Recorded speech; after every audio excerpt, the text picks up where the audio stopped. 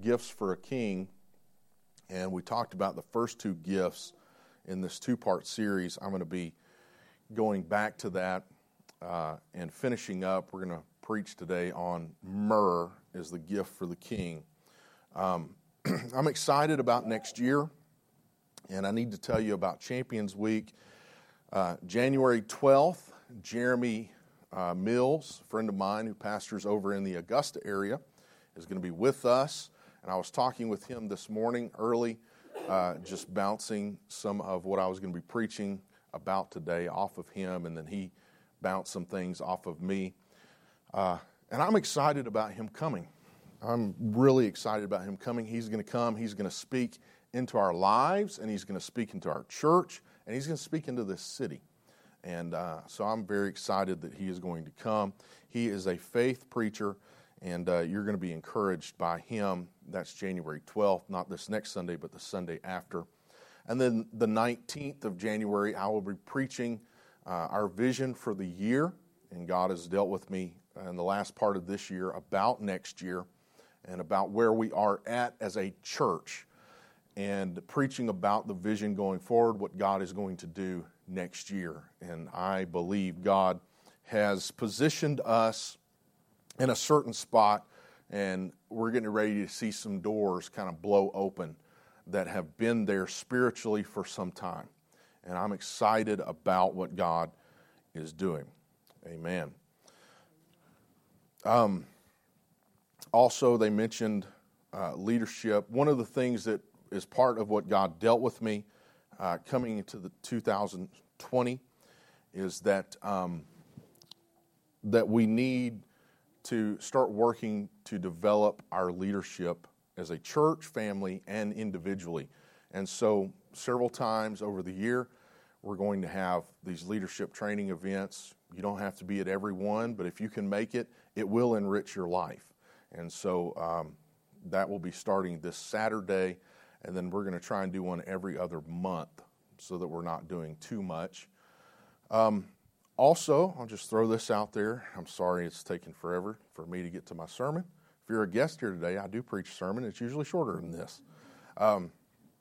But there'll be some changes coming. Those changes will kind of hit in the way that we've done. Historically, we've done life groups.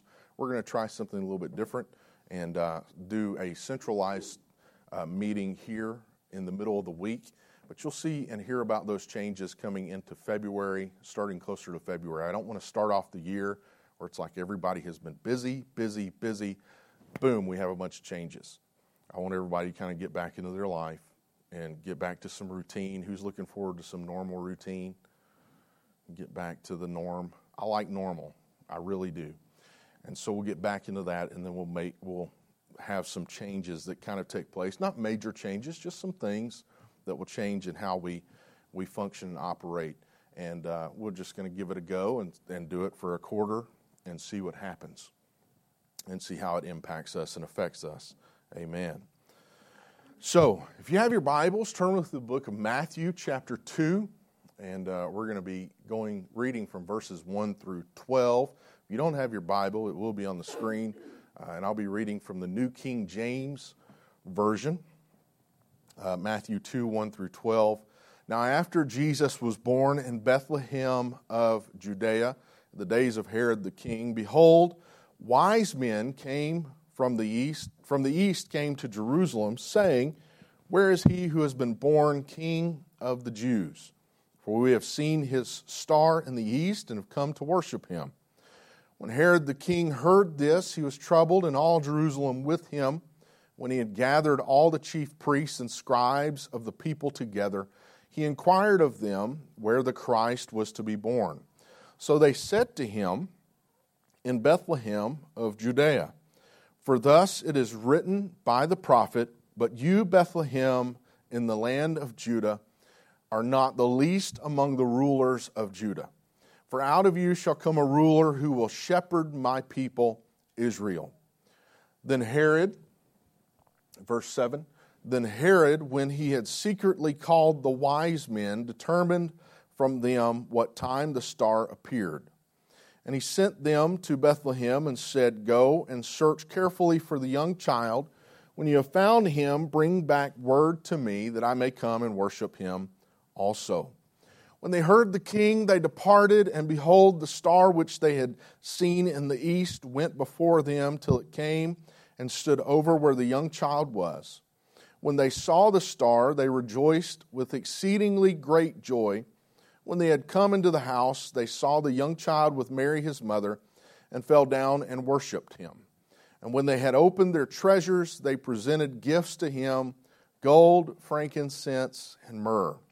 Verse 12, then, being divinely warned in a dream that they should not return to Herod, they departed for their own country another way. So, as I mentioned in starting this series a couple of weeks ago, just like what the wise men experienced in their day, there is a battle between two kings that is taking place right now.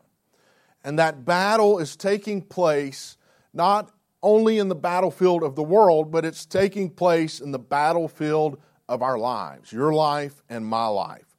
There are two kings who want to reign, or one wants to retain his power, and the other wants to gain the throne. But in order for one king, Jesus Christ, to rule in our lives, that means one king must die so that he can reign.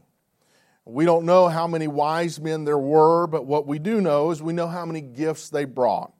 And so a few weeks ago, I preached about the first portion of this series. I preached about gold and frankincense, gifts that are perfect for a king and quite common in being presented to kings in history.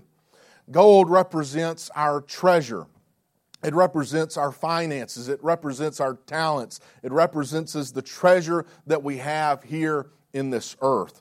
And when we give our earthly treasure, what we're doing is we're putting Jesus upon the throne that materialism and possessions and things in this world want to occupy. And we unset that, we take materialism and possessions and things of this world off of the throne and put Jesus there through the sacrifice and the giving of our treasure in this earth. Giving is very much a part of worship, and it's very much a part of putting our heart in right order with God. And so giving is a positive thing in our lives. The second of those gifts was frankincense, and frankincense represents our worship. It was used in the incense burned upon the altar in the temple, and it was placed on the loaves of the table of showbread. One of our great gifts fit for Jesus is in our worship and in our prayer and spending time in the Word of God. Frankincense, I mentioned that it came from cuts in the tree. They would cut the tree, and then the sap, the white sap, would ooze from that tree and it would harden. They would capture it and it would harden. And out of that sap, they would take and they would make it into what were called tears. And the tears were these hardened clumps of that resin. And that's how it would be sold. It would be sold in the form of tears. And worship comes from sacrifices made in life. There can be no worship without some sacrifice. Sacrifice started the process when they went into the temple, into the tabernacle. The first thing was a sacrifice. And so often we think about life involving wounds and tears and hardships as being just this thing that hurts us. But if we'll take it and we'll make it part of the sacrifice of our life, and let the unhealed things in our life become turned into worship that goes up before the Lord, we can use those things to be something beautiful. What the enemy has meant for my bad, the Lord has made good. So frankincense is our worship. And it's interesting that frankincense was used on the altar of incense, which is a representation of prayer today. And it was also sprinkled upon the loaves of the bread, which represents the bread of life. Jesus said, I am the bread of life. The Word of God made flesh is our daily bread. So it's prayer and it's spending time in His Word. And that's our worship. I want to talk about myrrh today. Myrrh was this aromatic gum that was produced from a thorny tree that grew in the Middle East and in Africa.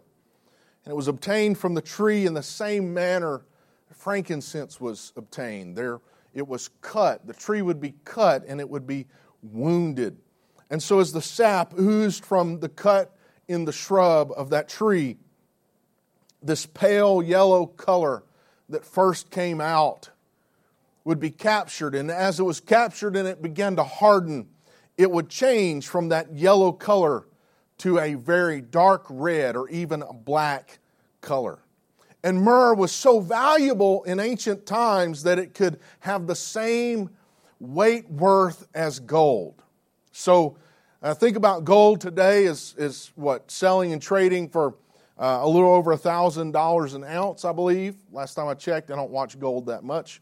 But imagine that this myrrh, this incense, this hardened sap that was the color of a deep red or black, it would be valued at that weight of gold. And it had some very practical uses. It had medicinal properties, and it could be taken and ingested and used to relieve pain and for arthritis and things like that. If you go and study, it's interesting how myrrh was used. But biblically, myrrh was an ingredient of the anointing oil in worship. God instructed His people that they were to anoint everything in the temple. Anything that was to be used in worship in the temple was to be anointed. And so it wasn't just, we often think of anointing as an anointing people. But what they would do is they would take that anointing, and let's say that they had a pulpit they were going to use. They would anoint the pulpit. They would anoint everything in the sanctuary, chairs, tables, instruments, anything that was chosen and set apart to be part of the worship of God, they would anoint that thing.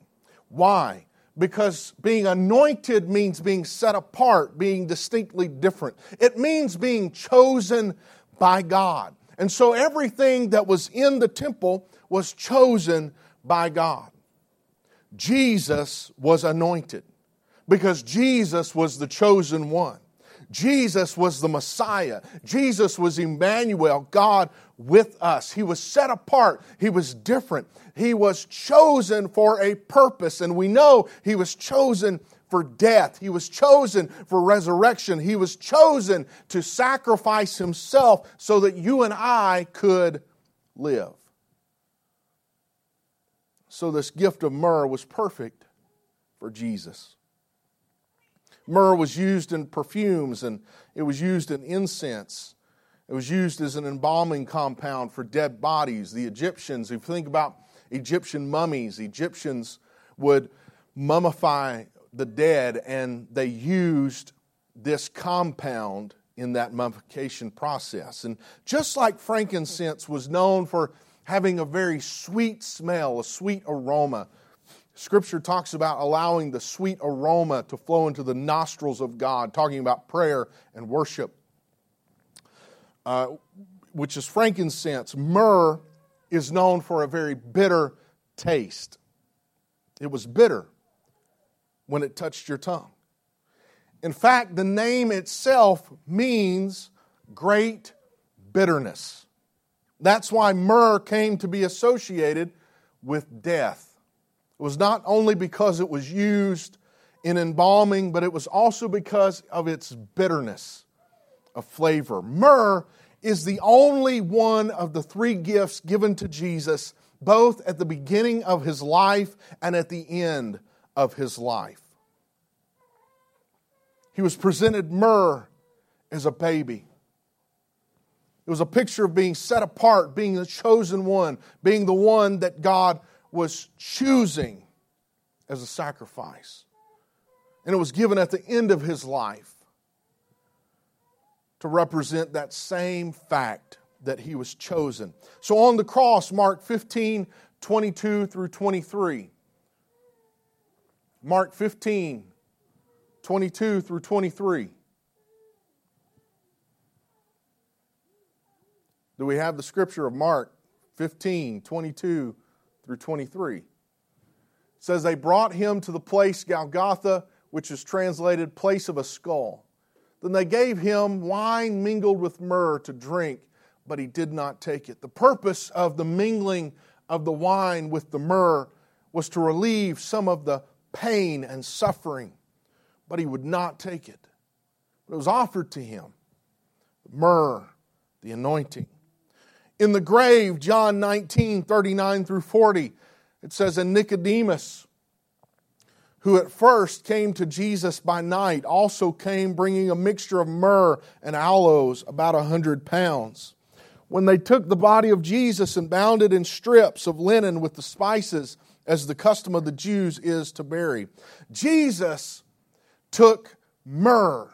He took it at the cross and he took it at the grave. He took that bitterness of the cross and he took the bitterness of the grave and he suffered those things so that you and I would not die in our own sins. Gifts of gold and frankincense seem fitting for a king. You think about it, it's kind of natural, right? We should give our treasure to the Lord. It's fitting that we should give our worship to the Lord. But myrrh, I understand we can see the types of the anointing and being chosen, born to die. But I want to talk to you this morning because it's deeper than that. Jesus is still receiving these gifts. Of course, we give to Him and surrender to Him of our treasure in this earth. And we give to Him of our worship. But have you ever thought about that third gift? We see Him taking the bitterness of death and the bitterness of the cross, the bitterness of our sin. But what about the bitterness of life? What about the bitter things in life that we experience? In the Old Testament, I mentioned that myrrh, the same word for myrrh, is often used for bitterness and for death. One example is in Exodus 15, 23 through 25. It tells us now when they came to Marah, that's myrrh. When they came to Marah, they could not drink the waters of Marah, for they were bitter. That's what the word Marah means. It means bitter. Therefore the name of it was called Marah, and the people complained against Moses, saying, what shall we drink? So he cried out to the Lord. The Lord showed him a tree. When he cast it into the waters were made sweet. There he made a statute and ordinance for them. There he tested them. In their first experience of passing through the Red Sea, the Israelites encounter waters that are bitter. They're mar, they're Marah, they're marred, they're messed up at a place called Marah. And it was a tree cast into those bitter waters that made them sweet. You know what it is? It's Calvary.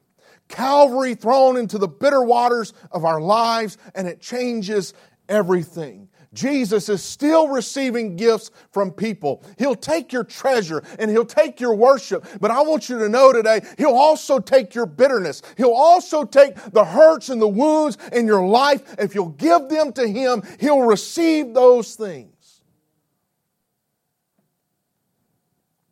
Ruth 1, 19 through 22 has the story of Naomi. And Naomi, when she returns to Bethlehem after a long time in Moab, she says, don't call me Naomi. Naomi meant pleasant. Don't call me pleasant. Call me Mara, bitter. Call me bitter. She left Bethlehem. Bethlehem is the house of bread because there was a famine in Israel. But she ended up trading a famine, which is a bad situation, for 3 funerals, her husband and 2 sons. And she blames God for the heartache but it was her family's own decision to leave Bethlehem. Ruth 1:19 through 21 through 22 give us the outcome. The two of them, this is Ruth and Naomi, went until they came to Bethlehem, and it happened when they had come to Bethlehem. All the city was excited because of them. The women said, "Is this Naomi?" She said, "Don't call me Pleasant. Don't call me Naomi. Call me Mara. For the Lord Almighty has dealt very bitterly with me. I went out full. The Lord has brought me home again empty. Why do you call me Naomi? Why do you call me Pleasant? Since the Lord has testified against me, and the Almighty has afflicted me." Listen, life hurts. Life can leave us bitter. But here's what God can do. Ruth 1:22 says, Naomi returned, Ruth the Moabitess, her daughter-in-law, with her, who returned from the country of Moab. Now they came to Bethlehem at the beginning of barley harvest. Naomi and Ruth arrived back home at the very perfect time. It was the beginning of barley harvest. Food was plentiful. They left, there was famine. When they returned, there was no more famine.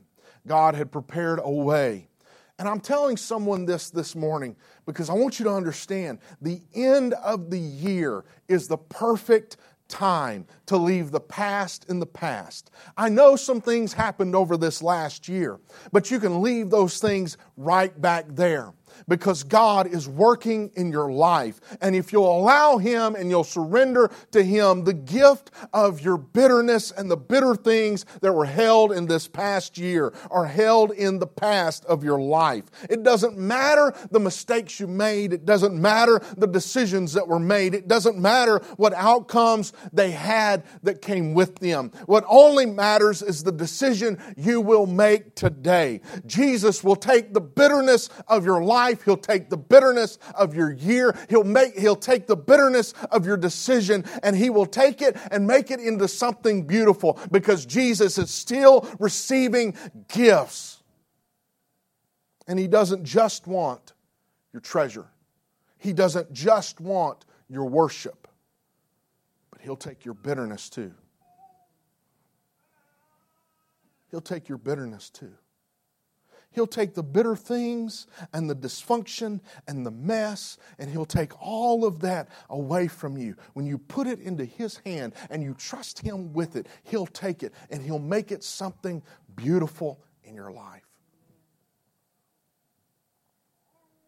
Matthew chapter 1, verses 5 and 6 give us the lineage, some of the lineage of Jesus Christ.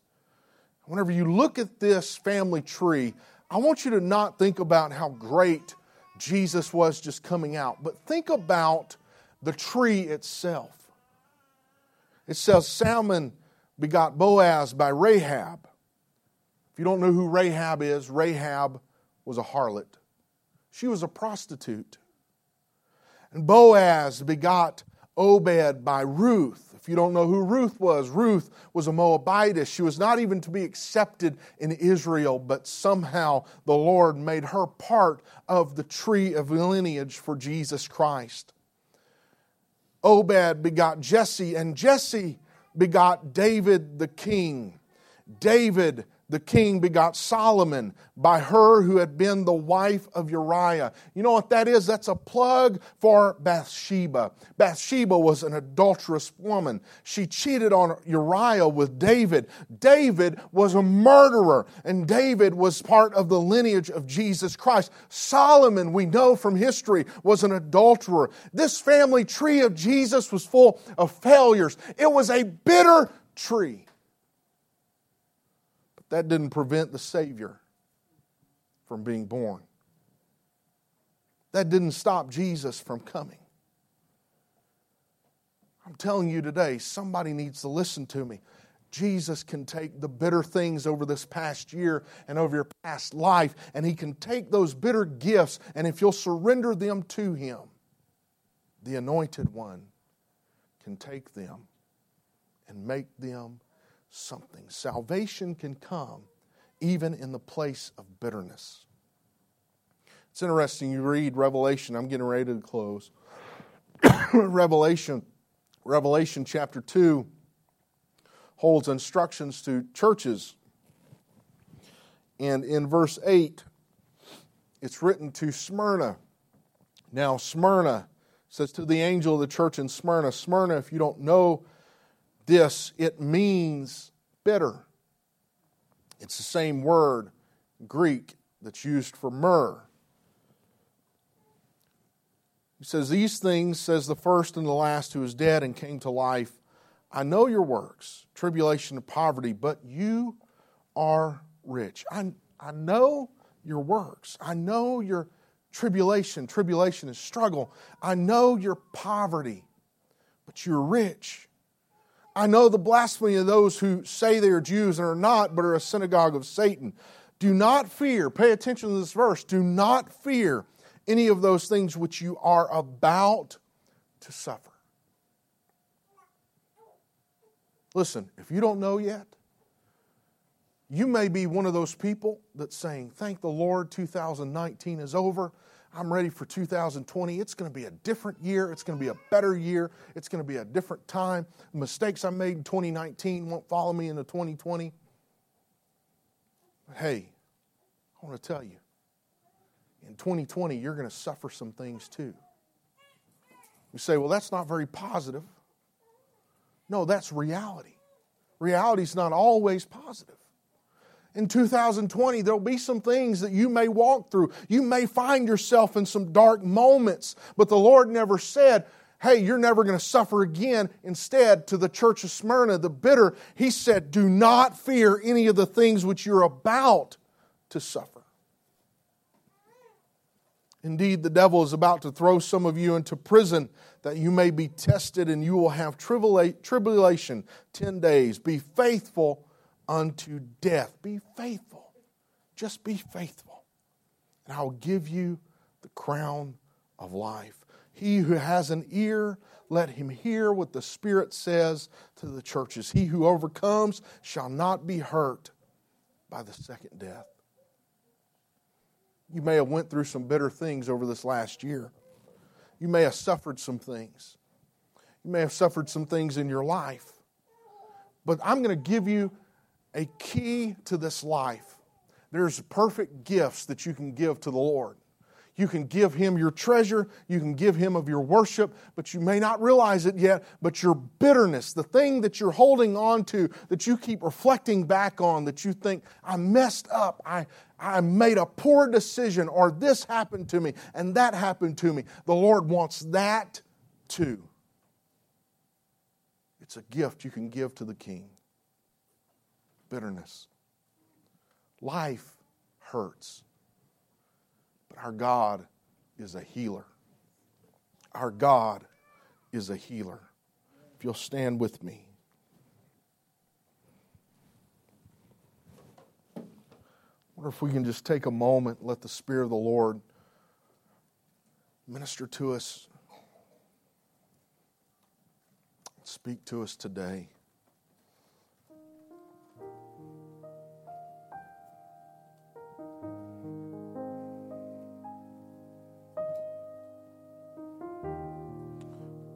I know we're supposed to be in the happiest time of the year, right? For some people, it's not. For some of us, it may be reminders of past failures. It may be reminders of broken relationships. It may be reminders of sins in our life and the missteps of the past year.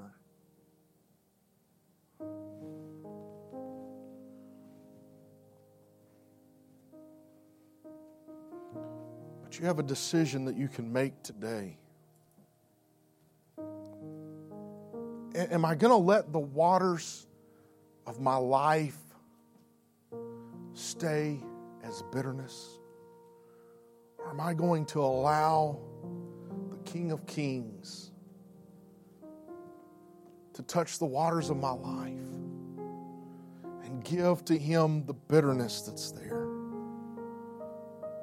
And let Him clean up all of the mistakes and the sins and the brokenness and all of the things that are in my heart and my life. Am I going to surrender that to Him? and let Him be the healer that He is.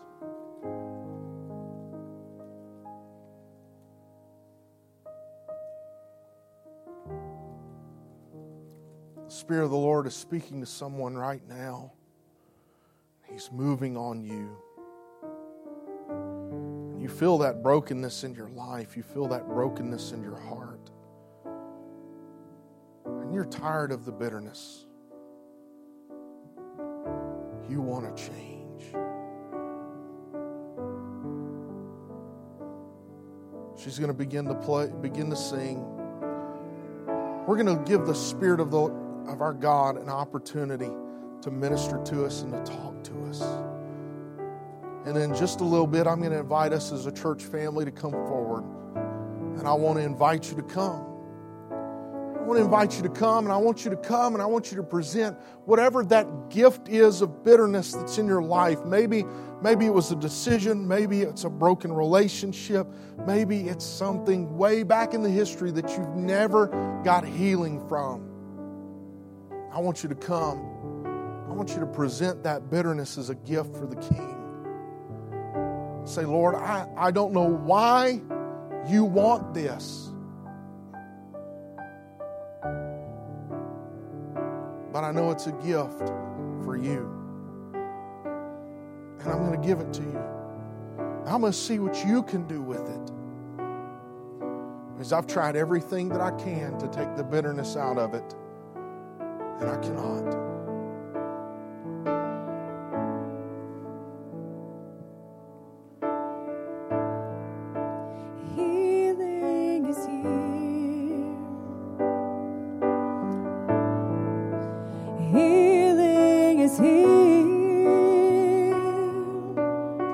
Right now, Lord, the person that this sermon was for, God, that you would begin to speak into their heart.